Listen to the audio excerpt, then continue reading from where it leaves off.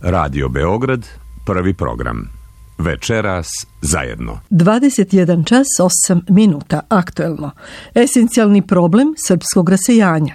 Zašto se Srbija kao voljena matična država u većini slučajeva ne ponaša kao dobar roditelj prema svojim biserima rasutim po svetu i željnim njene pažnje?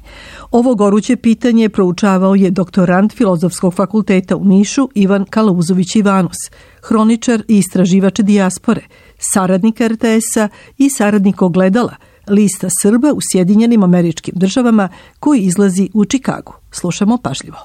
Našu dijasporu je i ove 2016. mučio problem koji je muči svake godine. On je dugotrajan, ali ne i nerešiv. Naime, dijaspora se stalno trudi da dozove maticu da obrati pažnju na nju, ali joj ne uspeva. Taj nedostatak komunikacije, pre svega institucionalne, esencijalni je problem njihovog odnosa. Znate, ne može se komunikacija sa dijasporom odvijati samo putem projekata.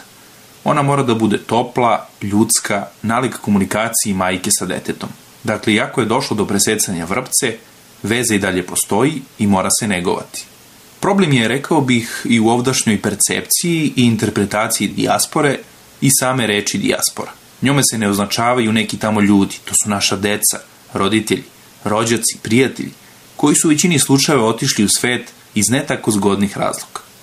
Ja sam u kancelariji za saradnju sa dijasporom bio zadužen za takozvana statusna pitanja građana Srbije u svetu i nijedan zahtev koji sam obradio, a bilo ih je na stotine, nije bio jedinstven. Ne zato što se naši ljudi po drugim zemljama susreću sa raznovrsnim problemima, već zbog toga što srpske resorne institucije, naročito one na lokalu, na iste zahteve reaguju drugačije.